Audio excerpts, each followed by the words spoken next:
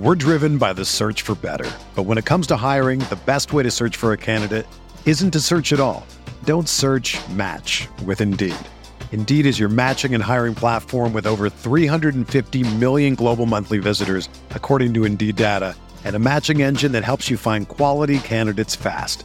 Ditch the busy work. Use Indeed for scheduling, screening, and messaging so you can connect with candidates faster.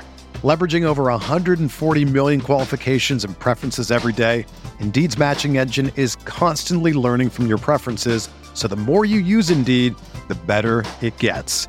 Join more than 3.5 million businesses worldwide that use Indeed to hire great talent fast. And listeners of this show will get a $75 sponsored job credit to get your jobs more visibility at Indeed.com/Blue Wire. Just go to Indeed.com/Blue Wire right now and support our show by saying that you heard about Indeed on this podcast. That's Indeed.com/Blue Wire. Terms and conditions apply. Need to hire? You need Indeed. This podcast episode is brought to you by Coors Light. These days, everything is go, go, go. It's nonstop hustle all the time. Work, friends, family, expect you to be on 24/7. Well, sometimes you just need to reach for a Coors Light because it's made to chill. Coors Light is cold lagered, cold filtered, and cold packaged. It's as crisp and refreshing as the Colorado Rockies. It is literally made to chill. Coors Light is the one I choose when I need to unwind. So when you want to hit reset, reach for the beer that's made to chill. Get Coors Light in the new look delivered straight to your door with Drizzly or Instacart. Celebrate responsibly. Coors Brewing Company, Golden, Colorado. Hey, what's up, everybody? This is Candlestick Chronicles, a 49ers podcast on the Blue Wire Podcast Network. Chris Biederman is out this week, so I'm flying solo, but I'm going to have some guests, and we're going to start off with Joe the Butcher Boy Shasky. He is from the Morning Roast on 95.7 The Game in San Francisco. We talk about the 49ers past, 49ers present, and 49ers future, both short and long term. Plus, we discuss Deshaun Watson a little bit. It wouldn't be a 49ers offseason pod without it. So this is a super fun conversation, and I hope you enjoy it. Blue Wire. Hey, this is George Kittle, and you're listening to Candlestick Chronicles. New England sending QB Jimmy Garoppolo to 49ers. We believe we found the right guy. Garoppolo, quick pass, caught by Kittle. He dives, and he's in. Touchdown, 49ers. Kittle is gonna go. Touchdown.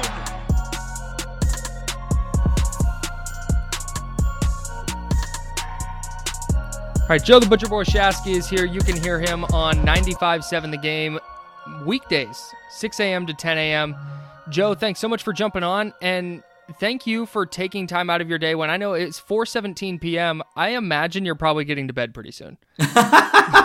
Damn near it. I feel like me and all the toddlers in the Bay Area go to bed around the same time and probably wake up about the same time, to be totally honest with you. Get that blue plate special in and then hit the sack. We love to see it. So I don't know a lot of people who know the 49ers as well or better than you do. And I've been trying to get you on the pod for a while. So I figured first pod of the offseason was a good time to do it. Rather than go at this from a traditional, here's a topic, let's talk about it standpoint, I figured we'd have a little fun in getting into those topics. So I have 7 sentences here. Okay. And I have another thing that I'll bring up at the end that we can chat about. But I'm gonna give a sentence with a word left out, and then you complete that sentence, and we'll talk about it. Let's do it. All right, very good. I would be remiss, by the way, it's first pod of the offseason, Monday after the Super Bowl. Bucks beat the Chiefs 31-9, and we'll get to that and how the 49ers tie in a little bit later. But first sentence, blank is my favorite 49ers player of all time. Wow. I mean, that's a loaded question. Jeez, yeah, Louise. You're welcome.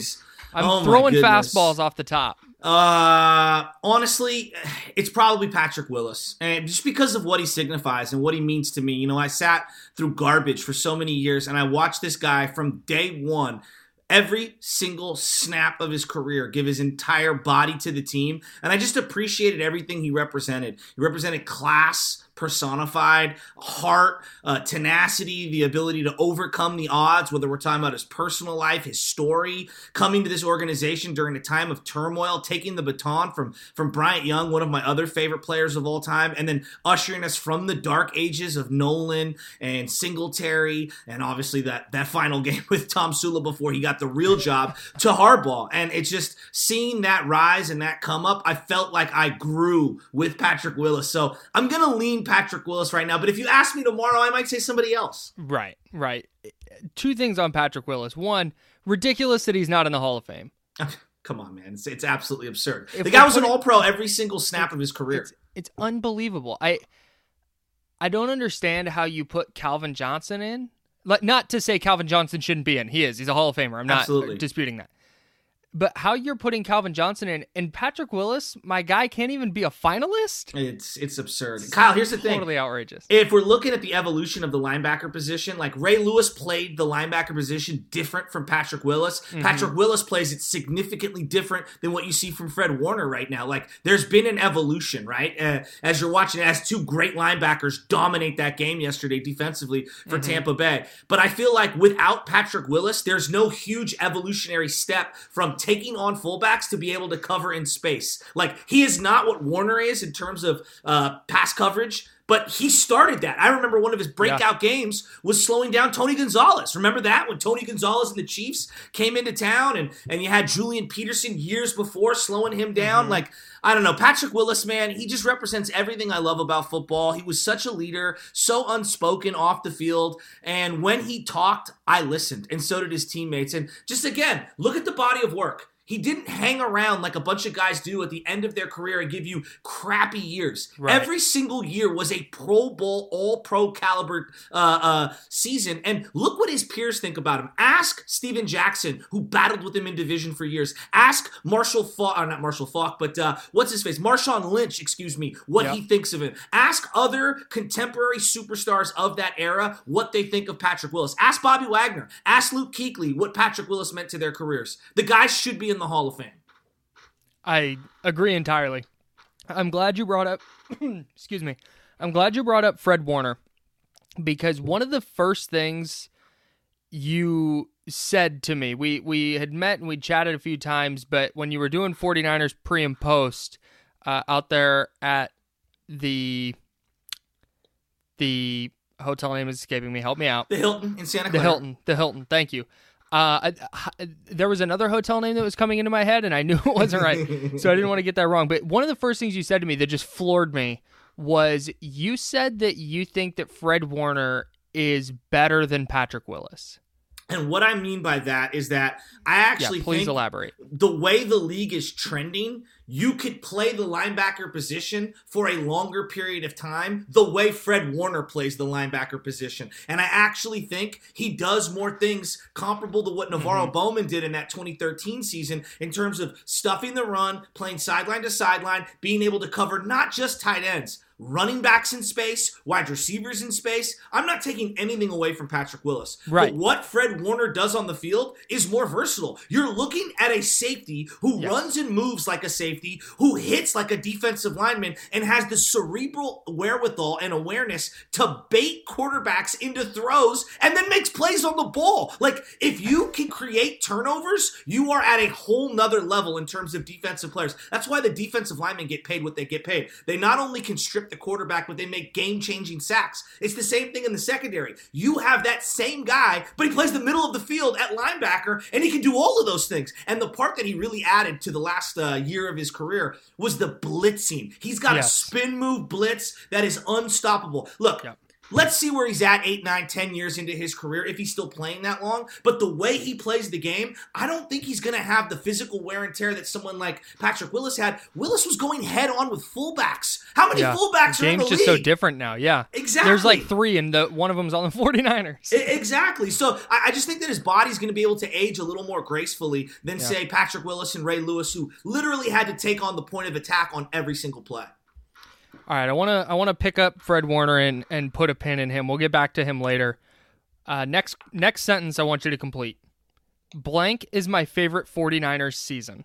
I honestly think it's the 2011 season. It's easy to say a Super Bowl season is the best season, right? Like, that's easy to me. Some of my favorite years were non-Super Bowl seasons. 2002, 2001 were great seasons for me as a fan. Like, I watched the evolution of Terrell Owens, Jeff Garcia, that entire nucleus. Like, I love that defense with Jim Mora Jr. 2011 for me, coming from the dark ages of I was still entitled, I thought we were going to win championships still in the early 2000s, to I'm paying out of my own pocket to sit and watch a 1-11 team get pounded by another 1-11 team named the Miami Dolphins with Randy McMichael on my birthday. I realized, like, oh my goodness, it's not birthright to be in the NFC Championship game. So to finally get back and have, I would say, some of the most epic games in my entire Niner life, like just watching football, that New Orleans Saints game, I still believe that's a top 5 franchise game. Like, dead serious. I completely agree. A top 5 franchise game of all time. And I know people lose their minds like, well, it didn't end in the Super Bowl. That doesn't take anything away from it. Drew Brees had championship lore. Sean Payton, Greg Williams saying they're going to cut the head off the snake.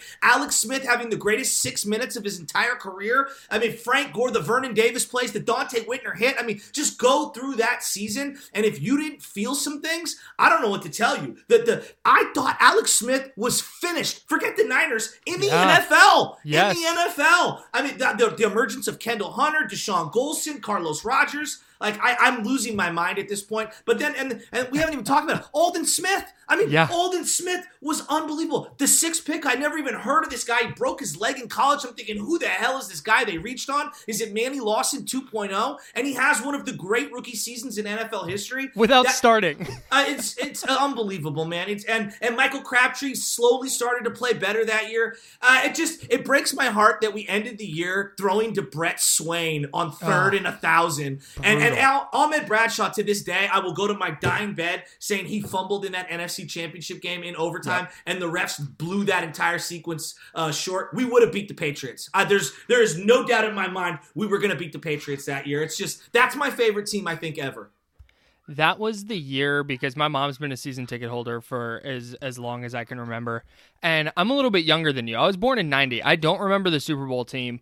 And the Terrell Owens catch against Green Bay is one of my very first football memories where I remember where I was. But most of my cognizant life growing up as a 49er fan, they were bad. Yeah. You're not alone. Yeah, they were really bad.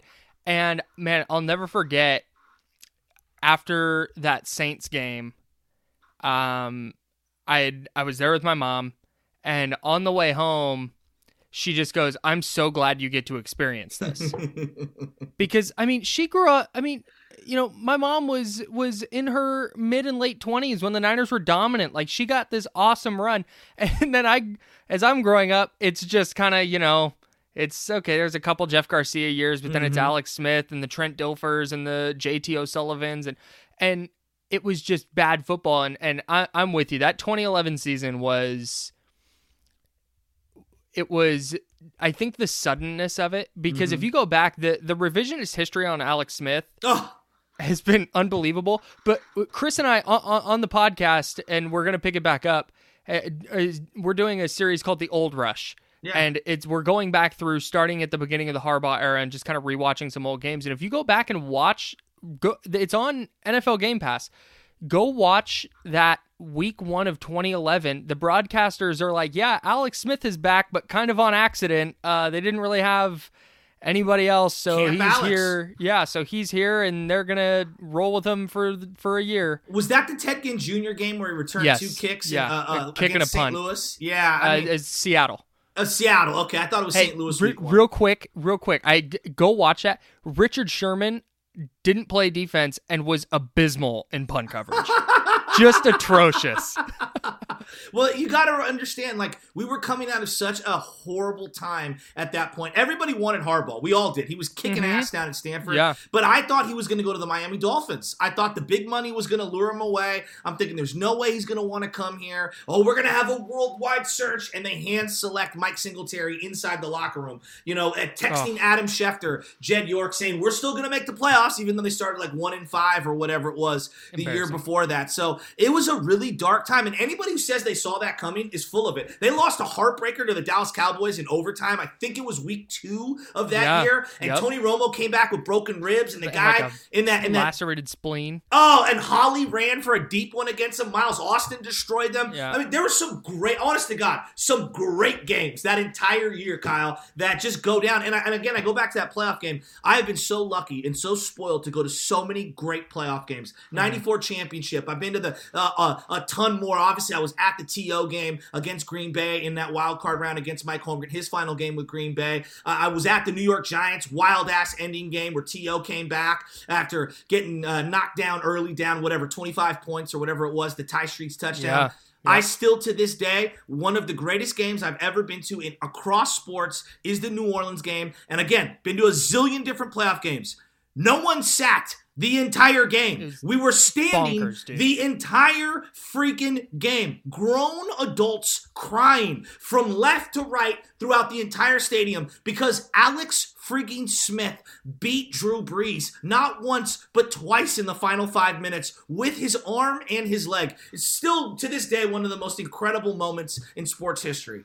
It was the Saints at that time were like the Chiefs in that they were just kind of, that offense was inevitable. It was 100%. Just going to happen.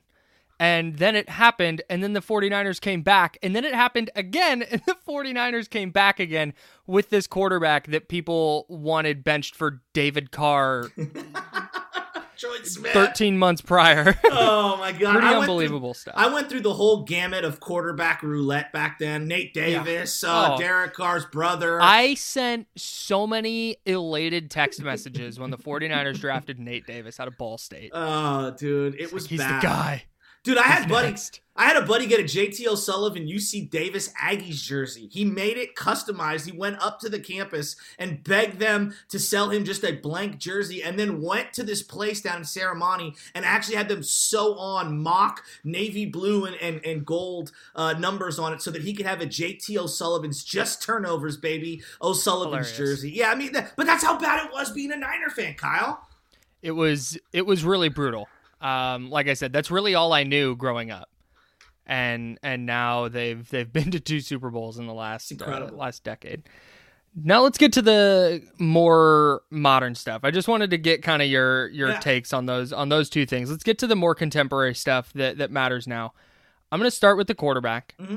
Jimmy Garoppolo is a B-type player. I think he's a B. I really do. I think that we've overrated certain quarterbacks throughout the league and underrated some. And I think for Jimmy, I think he's properly rated by most. I think some people, they want Tom Brady or they want Joe Montana or Steve Young. They want greatness, and that's it. That's all they'll accept. You can win with a B. You can be functional and win a lot of playoff games, and like they did, get on the doorstep of winning the Super Bowl. Can you do that every single year and piece the roster together? It's really hard. But the problem is, and I've learned this as a 49er fan, if you just throw away a B player at quarterback and you go to a C or a D, you're non-functional. You're throwing up all over yourself in the second half of games, and you are literally building no momentum whatsoever. Am I always on the search for an A-plus player? Absolutely. That's what you're trying to do in any business, in any sport. I want the premium of premium players. Just keeping Jimmy Garoppolo doesn't preclude me from going out and looking for something better, but I think that you got to be very careful here. He's great for right now, and I'm hoping to find something even better down the line. But for right now, what they want to do,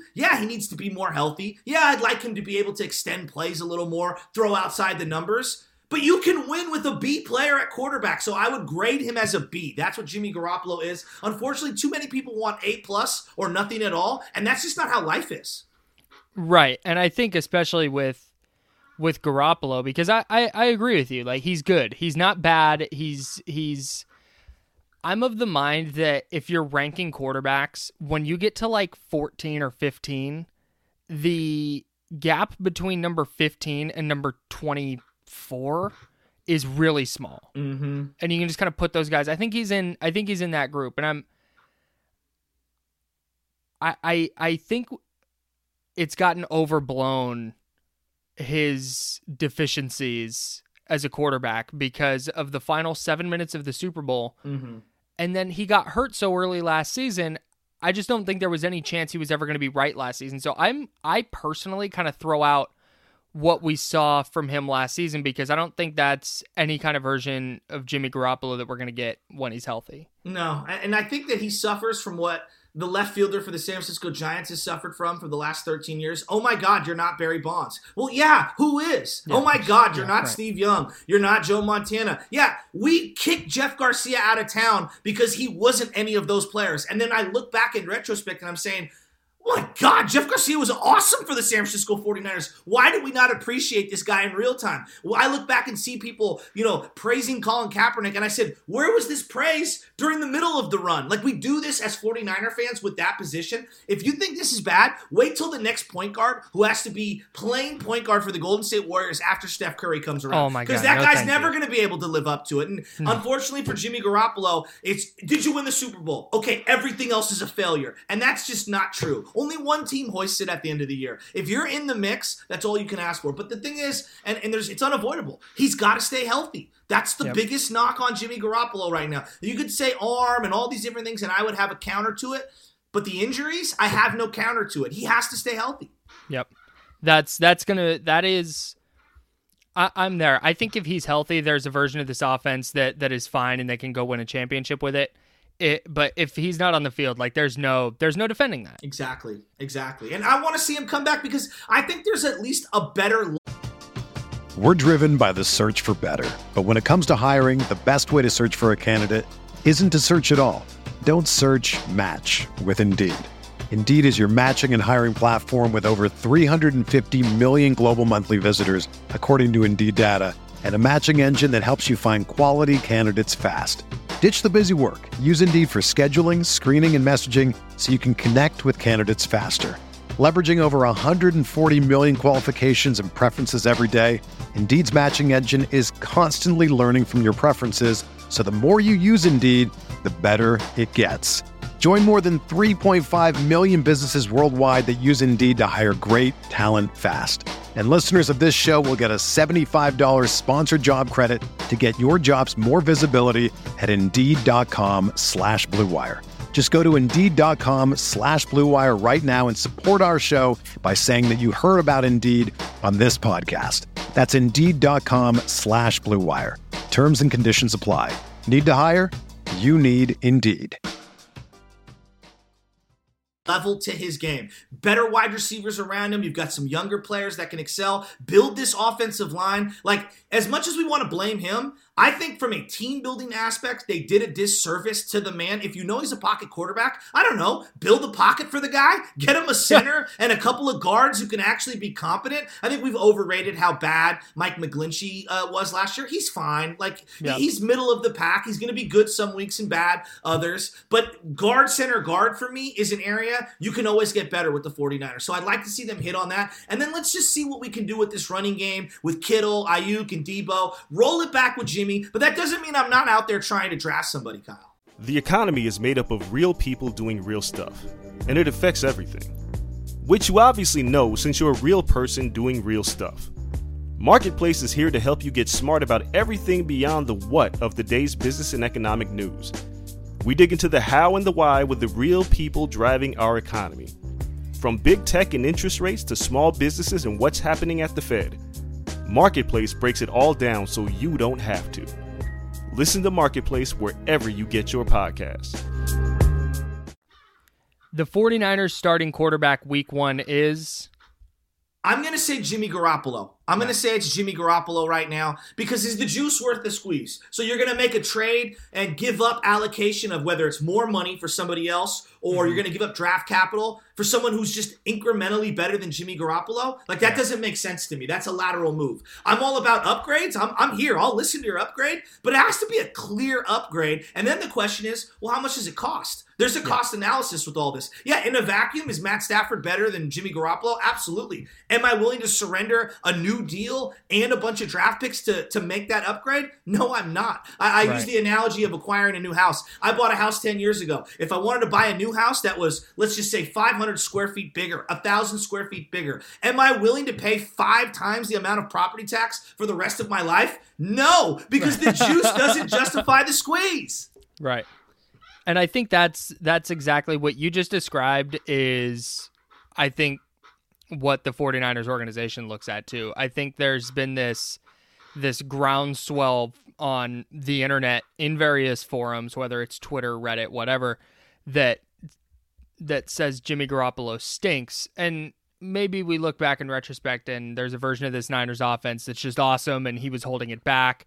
But I think the 49ers look at it exactly the way you do. I mean, Kyle, how many quarterbacks in our life have gone up into Seattle when Mike Holmgren was the coach and Matt Hasselbeck and Sean Alexander were whooping our butt and Lofi Tatupu in the middle? How many quarterbacks have gone up there in a 49er red and gold uniform and won a game in December?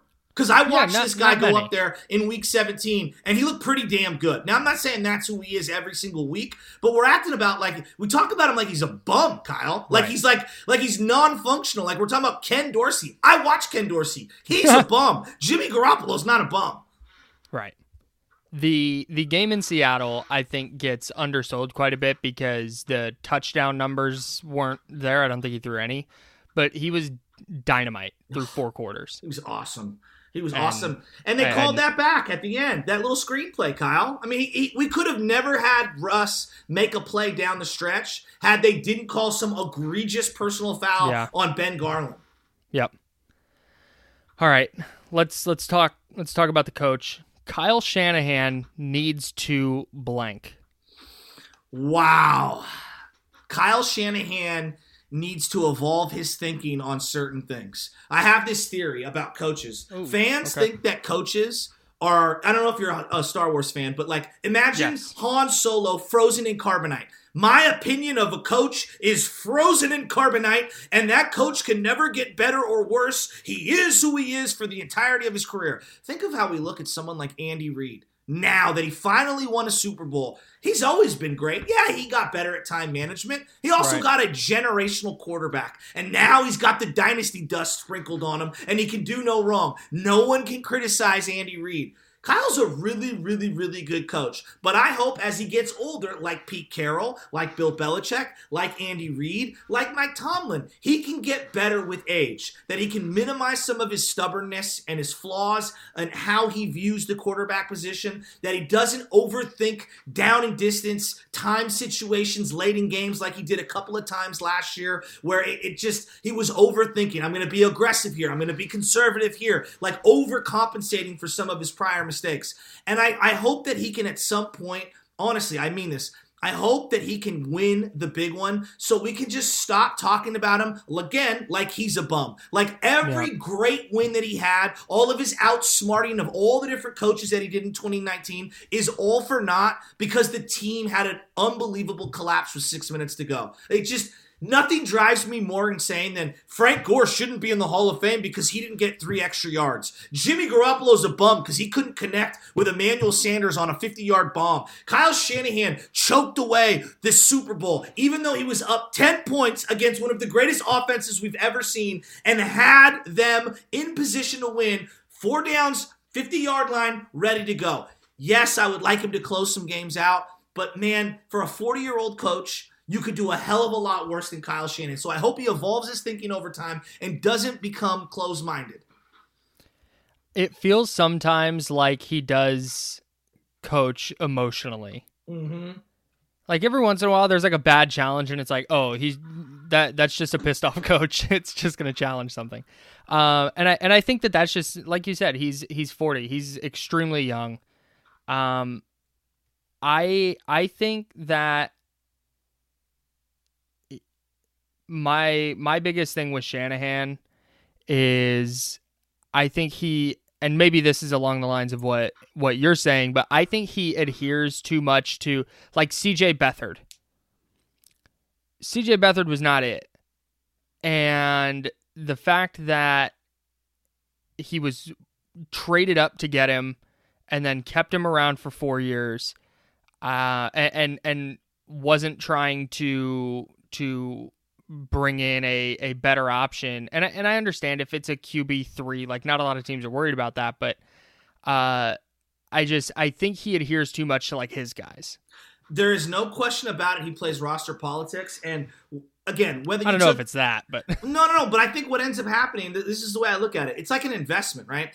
The thing that you do when you're investing is the worst thing you possible is to be stubborn on a stock or on a piece of real estate that's losing you money. The best thing to do is to just cut bait, wipe your hands, Pontius Pilate it, and get rid of that and just cut your losses right then and there. Instead, he wants to hold on to that loss, and it continues to depreciate and depreciate and depreciate to his own detriment. I mean, and again, this isn't a fatal flaw. This isn't like, oh, he's Jim Tom Sula and he's awful. These are just some of the wrinkles that I've noticed throughout the 5 years, right? And look, man, I hope that after a decade in the league, he can be able to make these decisions without even blinking. Because you look at Belichick on the sideline, that's a guy who's been coaching for 30 years. Yeah. 30 years. And he's just stoic. He knows exactly what's going to happen. He's had so many different opportunities to succeed and fail in every circumstance. Kyle's still building that repertoire up. Kyle Madsen, are you a better broadcaster today than what you were 5 years ago? Yeah, not even close. And it's the same thing for head coaching. Right. Yet for some reason we think these guys are frozen in carbonite and they don't get better or worse. That's just not true.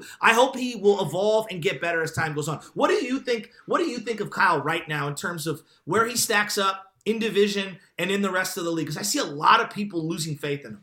I think he's a really good coach. And the fact that we had to go to, I hope he evolves, and maybe he hung on to CJ Beathard for too long. And CJ Beathard, I think Dante Pettis, I respect that he was trying to give Pettis a chance, but I think it was pretty clear after year 2 that he wasn't going to be the guy. And that's such nitpicking stuff. Mm-hmm. And I think that speaks volume about where he is as a coach. I think he's exceptional. I think the fact that they were even competitive this season through 17 weeks is a testament to him as a coach. I think he identifies coaches for his coaching staff and is excellent at it and puts his players in a position to be successful. And I think that's where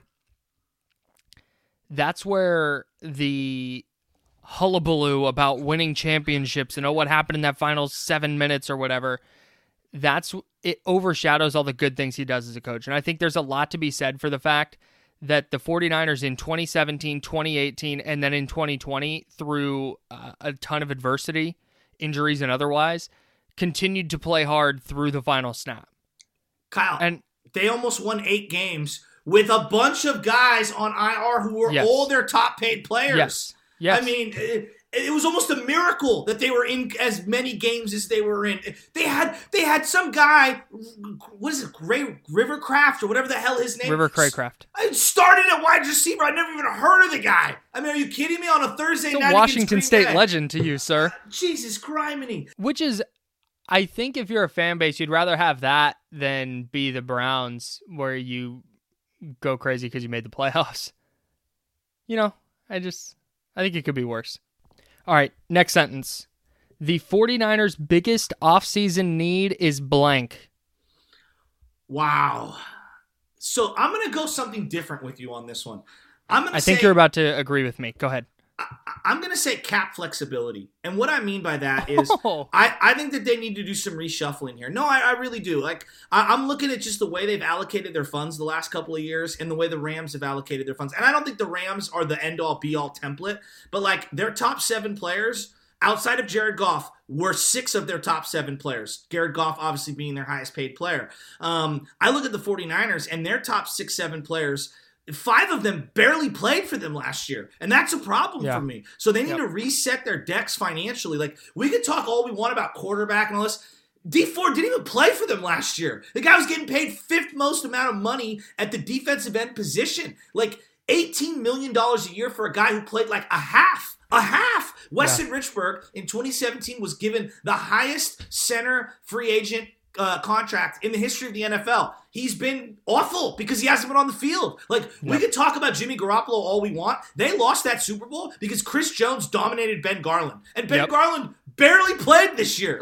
It has been a 4th, 5th string center situation forever. You know why? Because they're up against it financially with the cap. Jaquiski Tartt's a free agent. I'd let him walk. There's a ton of different guys making a lot of money. that it's not it has anything to do with Jimmy Garoppolo. Like, Jimmy is getting average amount of quarterback money, which is where I would place him relative to the rest of the league. It's the Quan Alexanders, the D Fords. You're still paying Malcolm Smith a little bit of dead cap money. Those are the kind of contracts that have really hindered them, not Jimmy Garoppolo's money. Yeah, I would love Jimmy Garoppolo to be healthy. Stop giving Jerick McKinnon money. Stop giving, Tevin Coleman money to play special teams. Like, right. I think that they need to do a hard look at their financial situation this offseason. And if you have to cut a guy a year early and suck it up so you have some wiggle room moving forward, then maybe that's what you just got to do. One of my favorite Twitter things at the end of the year was like, wow, Tevin Coleman's an awesome gunner. I mean, come on. Great. One of the things Did I go random there? I was looking for a position, but we can get there. Okay. I think that one of the biggest things to me that stood out in John Lynch's end of season press conference was him saying that they're going to look at how they evaluate injured players and bringing in and taking chances on players with injury histories, because all of that ties into what you're talking about right now. Yeah. If you want to take, you can take a chance on an injured guy when your roster is maybe one piece away. And it's like, okay, that guy's had some injuries, but we'll bring him in and see if we can get him to stay healthy. Awesome what they did with Jason Verrett, for example. They didn't necessarily need a cornerback, but you can bring a guy like that in. You can let him work through his injuries. He's on a $1 million deal. That's great. But giving D Ford, who's already had 2 back surgeries and was dealing with a knee injury, bringing him in and giving him that massive contract, that's extremely risky. And the risk reward, the risk side of it is that he sits out a whole year and eats up, 25% of the cap or whatever it was. It's been bad. Well, not 25%, but you know what I mean. I totally get what you're saying. So, again, we obsess about quarterback, and I look at this as there's 2 timelines, right? There's my long-term quarterback timeline, and then there's well, how do I win next year? Right. And sometimes those things are going to conflict with each other, and sometimes they're going to be on par with each other. And basically, the way I'm looking at this, and sorry, my phone was ringing. The way I'm looking at this right now is that immediately, if you're asking me, Joe, how do you want this team to get better so that they can compete next year? I'm sorry. You go get an edge guy to be on the opposite side of Nick Bosa, because you're in a division with elite quarterback play. And if you can have the best defense in the division and a front 7 that wreaks havoc, you will be competitive. It's very simple to me. Now, does that mean that I don't draft a long-term quarterback? Of course I want to draft a long-term quarterback, but I'm trying to do multiple things at once. Outside pressure, whether it's an outside linebacker or a D-end, depending on what scheme they're going to run. I'm still not really sure if they're going to go back to Seattle or run some sort of a hybrid 3-4. I really don't know. But they need someone to play opposite Nick Bosa to alleviate the double and triple teams, because you saw it in the Super Bowl. JPP with 3 fingers is still out here caving in tackles. That's my number one need for the 49ers. And I think that the fan base a portion of the fan base would lose its mind if they draft another defensive lineman with their first pick. But at number 12, that's going to be the sweet spot to find a good edge rusher in this draft, I think. And you said it. Their organizational philosophy is affecting the quarterback. Go mess with the other quarterback.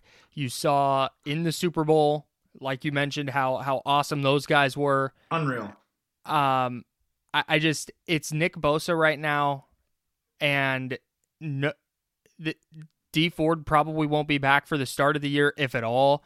Ronald Blair is a free agent, and he can't start, I don't think. I liked Kerry Hyder, but who knows? He's going to get priced out. Yeah. He's going to get priced out. You don't have a huge year as an edge rusher and then get signed late in free agency for a couple $1 million.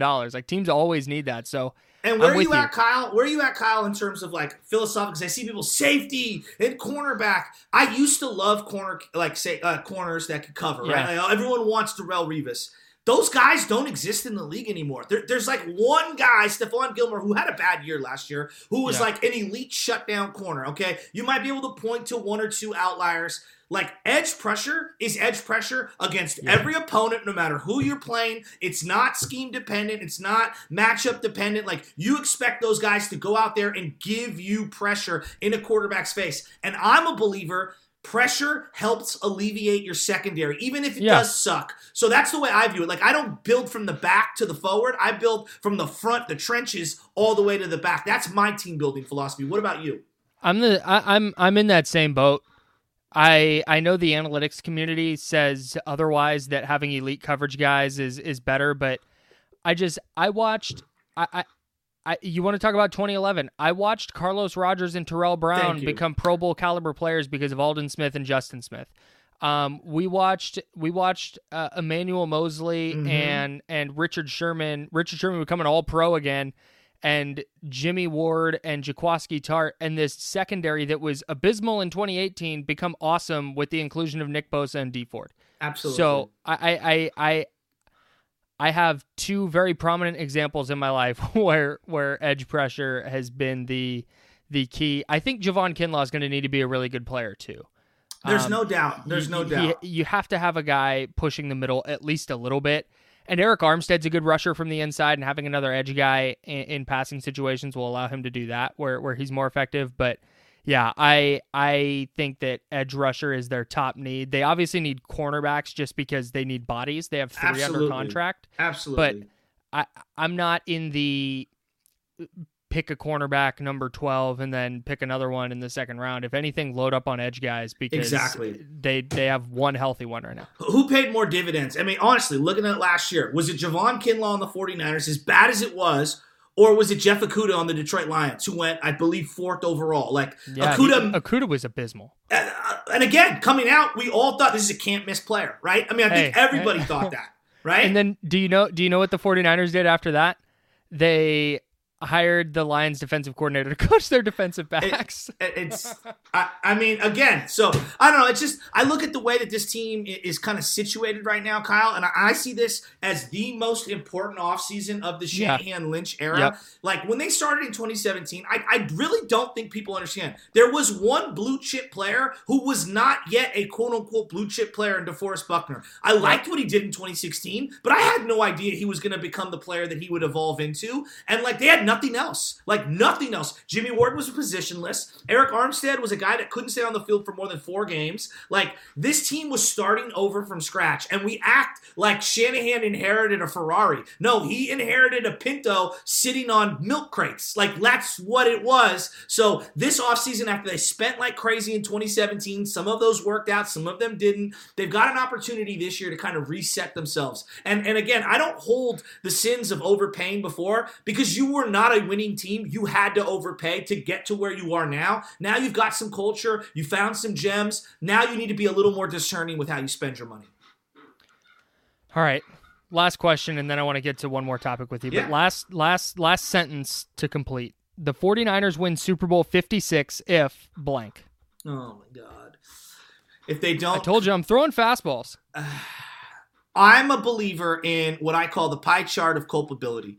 It is not one person. Oh, please explain. It's not one person. No, because like when you lose, I've been a part of so many different teams, right? And when you lose, it's never one play or one person or one element of the game. It's a combination of things. So if it's a big pie chart, right, there's different slices. Kyle Shanahan and play calling was one slice. The ability to not be aggressive before the half, even though I thought Jimmy Garoppolo threw his best pass to George Kittle and it was unfortunately called OPI and called back. Like not getting the ball to George Kittle on the final 4 plays and having to have him inside because guys are hurt, because you're deficient on the defensive, on the offensive line and you're getting beat up by Chris Jones. Not handing Raheem Mostert a touch in the first quarter and playing catch up early on. Quan Alexander not catching an interception that was thrown right between his numbers. Emmanuel Mosley, I don't even know what he was doing. I don't even know what he was doing, but like not calling a hold on Nick Bosa. It was everything. Kyle, it wasn't one thing. That's the thing that drives me nuts. It's like,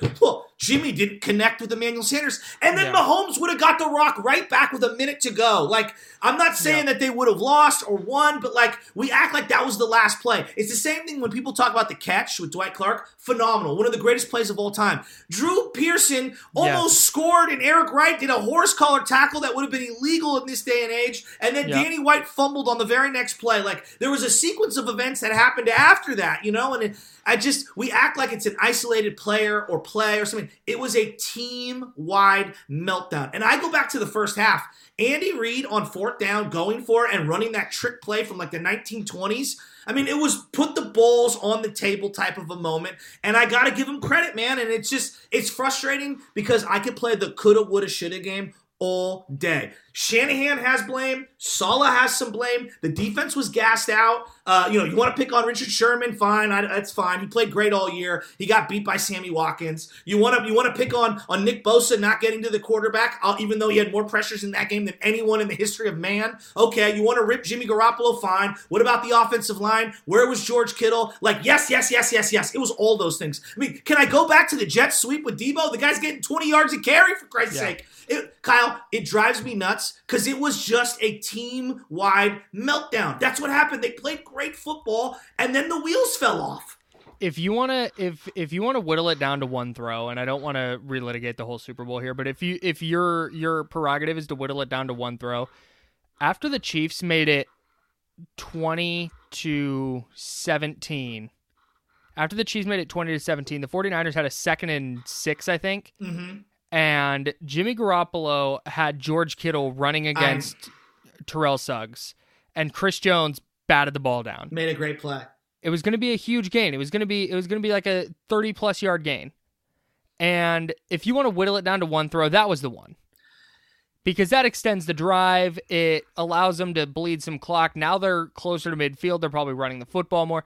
That, to me, was the play, not the overthrow of Sanders. Well, which is fine. And I'll listen to that, like whatever. It felt desperate to go for a deep bomb on third down. Like, that feels like a first or second down play for me. Although, I mean, they had him. They had the guy open. They just threw it a little deep. It's hard to connect on a deep ball. The play that just summed up the entire 6 minutes for me. The fourth down play. You don't even get a throw off. You don't even get a... If that doesn't speak to... It was a microcosm for the final 6 minutes. Everything went wrong, Kyle. And I don't know. Do you believe that it was one play or one person or one isolated thing?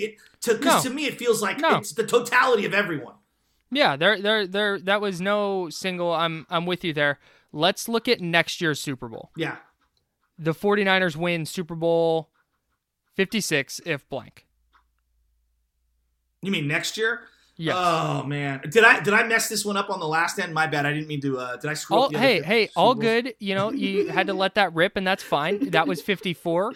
We'll talk 56 now. Yeah, if they get back to being the most dominant front seven in football, like we can talk about the quarterback, and I'm here for it. Quarterback's got to play well. But for me, it's the dominant front seven play. When you have two linebackers who can run and cover the way that the 49ers have, you're going to be in a lot of games. Like just right there. If you can get some edge pressure in this division, I really think you're going to be a battle-tested team. You're going to be a defense that hangs your hat on toughness and knocking around quarterbacks, so they're not going to be comfortable in the pocket, and that's how you get the worst performances out of them. Case in point yesterday with Patrick Mahomes.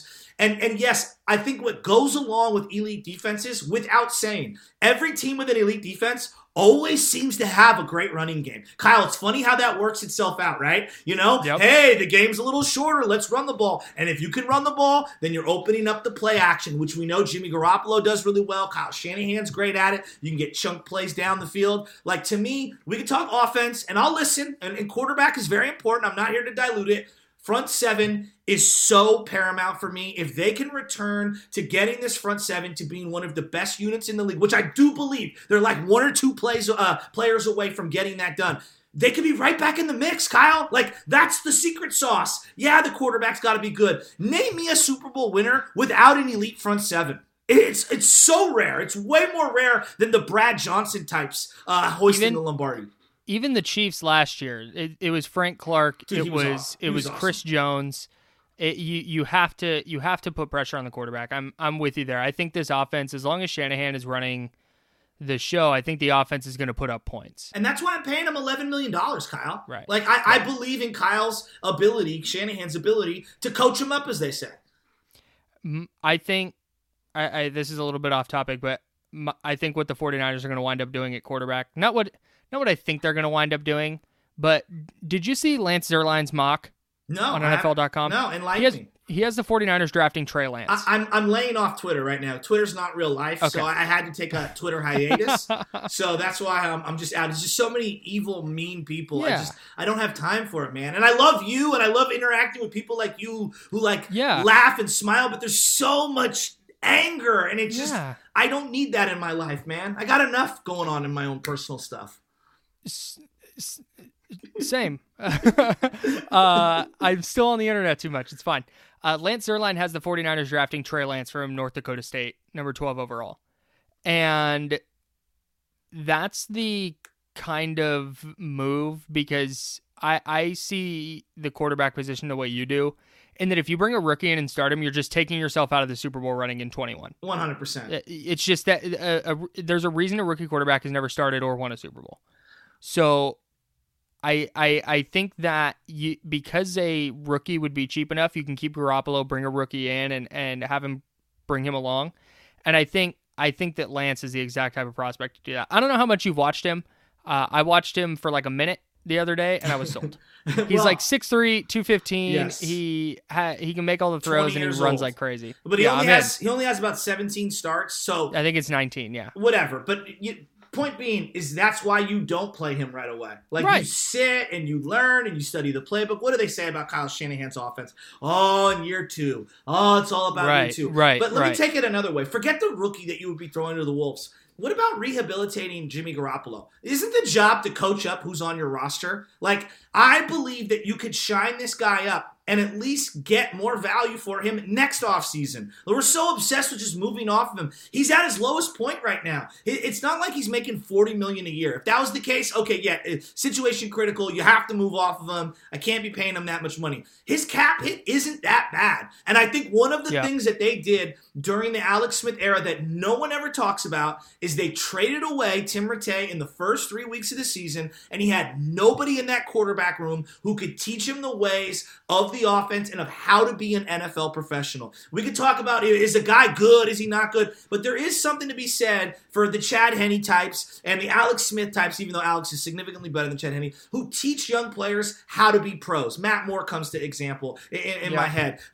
You need those guys around just to teach you the ins and outs. And then from a physical standpoint, I don't want to throw someone to the Wolves to make these decisions because I still think I have a roster who can win this year. You can win with this team.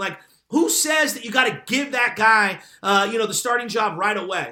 If you're not drafting Trevor Lawrence, it feels like all the other guys could sit and learn a little. And who's to say this? Let's say Jimmy Garoppolo's playing really, really well, and he's holding off that guy. What if I make the most of the Jimmy Garoppolo situation? Meaning competition brings the best out in him, and he goes to a level that was unforeseen. Yeah. I'm not saying this is a Steve Young, Joe Montana thing, but people always say, oh, they brought in Steve Young. Yeah, and it pushed Joe to heights he had never reached until that point. There's a competitive factor where you're elevating the play of others around you. So I think for every reason that we're bringing up right here, if you want to draft a guy and sit him, I'm all for that. I'm just not ready to throw Jimmy Garoppolo away because his value's too low right now. He's not making a whole lot of money, and I still think he could be a good player, Kyle.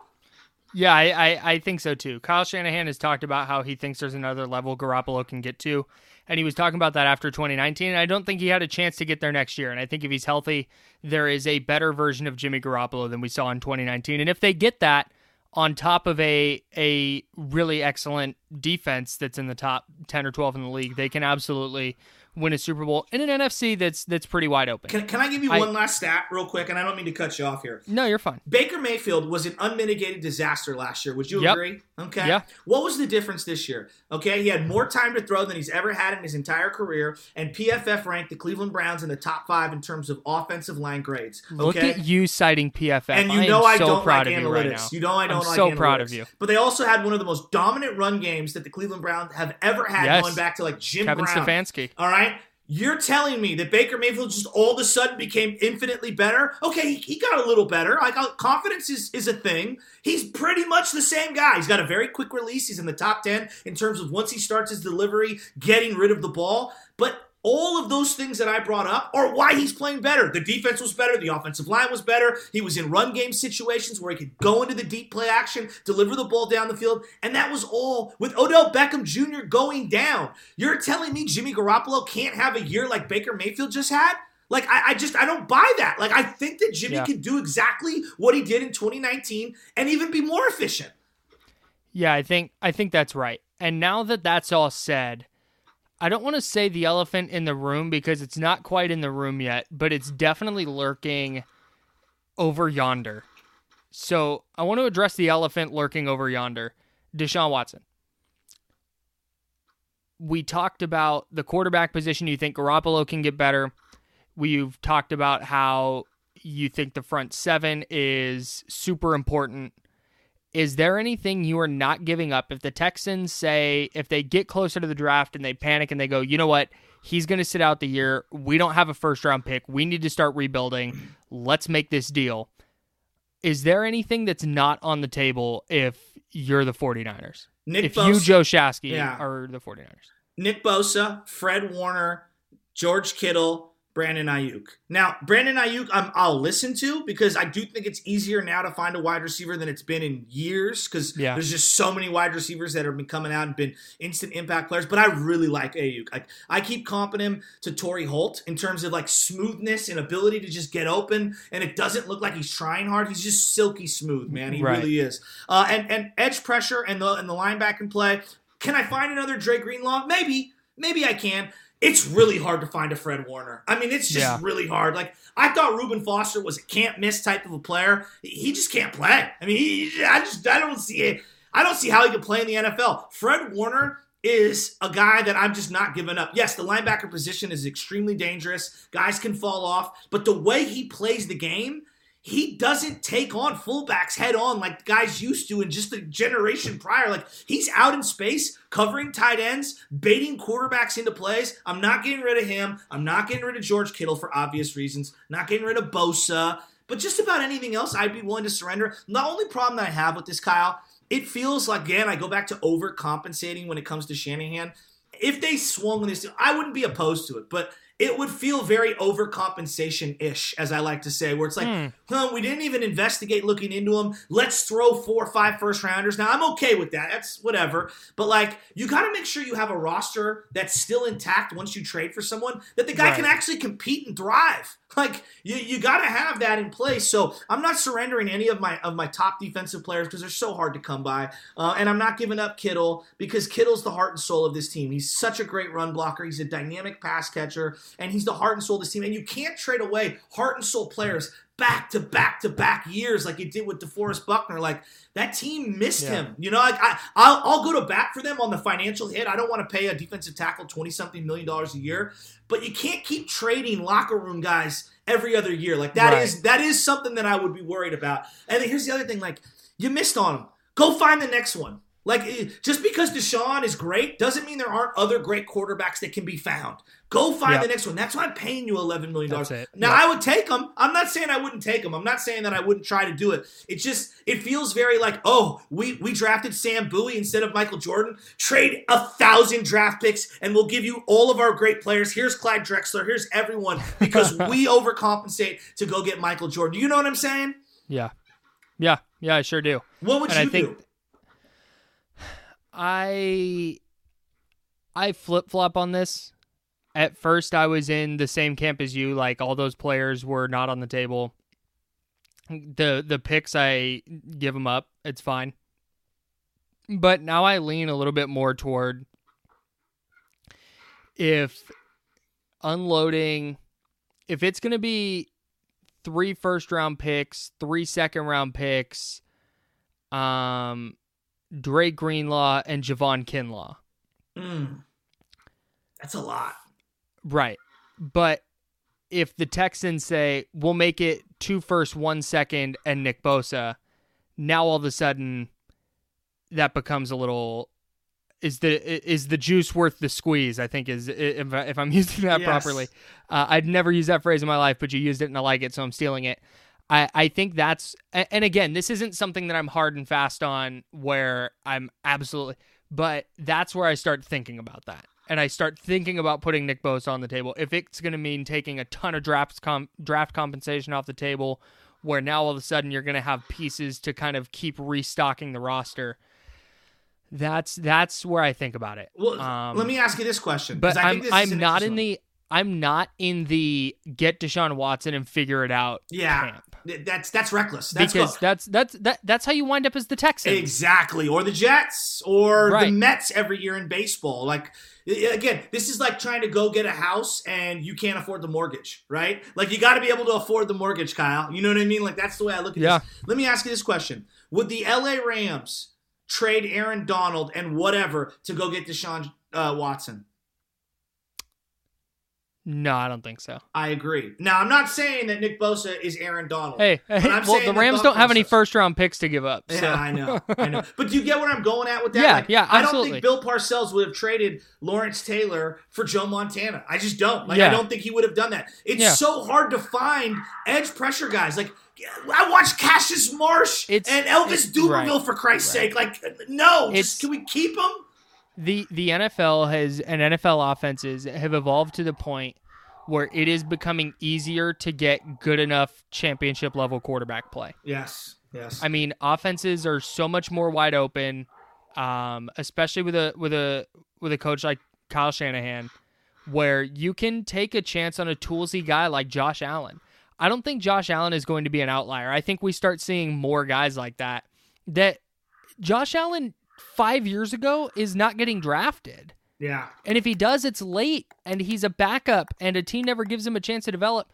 So I think that's where I lean toward agreeing with you, is Kyle Shanahan's an awesome coach, and if you give him enough, now they need to take those cracks at quarterbacks. They can't just find one that's good enough and roll with it. But if they keep drafting a quarterback every couple years and trying to find a guy who really fits the system and sticks, I could see them going that route too. Yeah. But if something happens where the Texans call and say, hey, it's 2 firsts, a second, and X player, that's something that I think I'm probably pulling the trigger on. Kyle, you're gonna hate me. My wife's looking at me. The gardener's here. I gotta talk to him. We're landscaping in the backyard. I gotta run. I was right about to wrap up. That's perfect timing. Joe Shasky, everybody. Yeah, we certainly will. Joe Shasky, Morning Roast, 95.7 The Game in San Francisco, 6 to 10 Monday through Friday with Bonta Hill and Kate Scott. Thanks, Joe. Love you, buddy.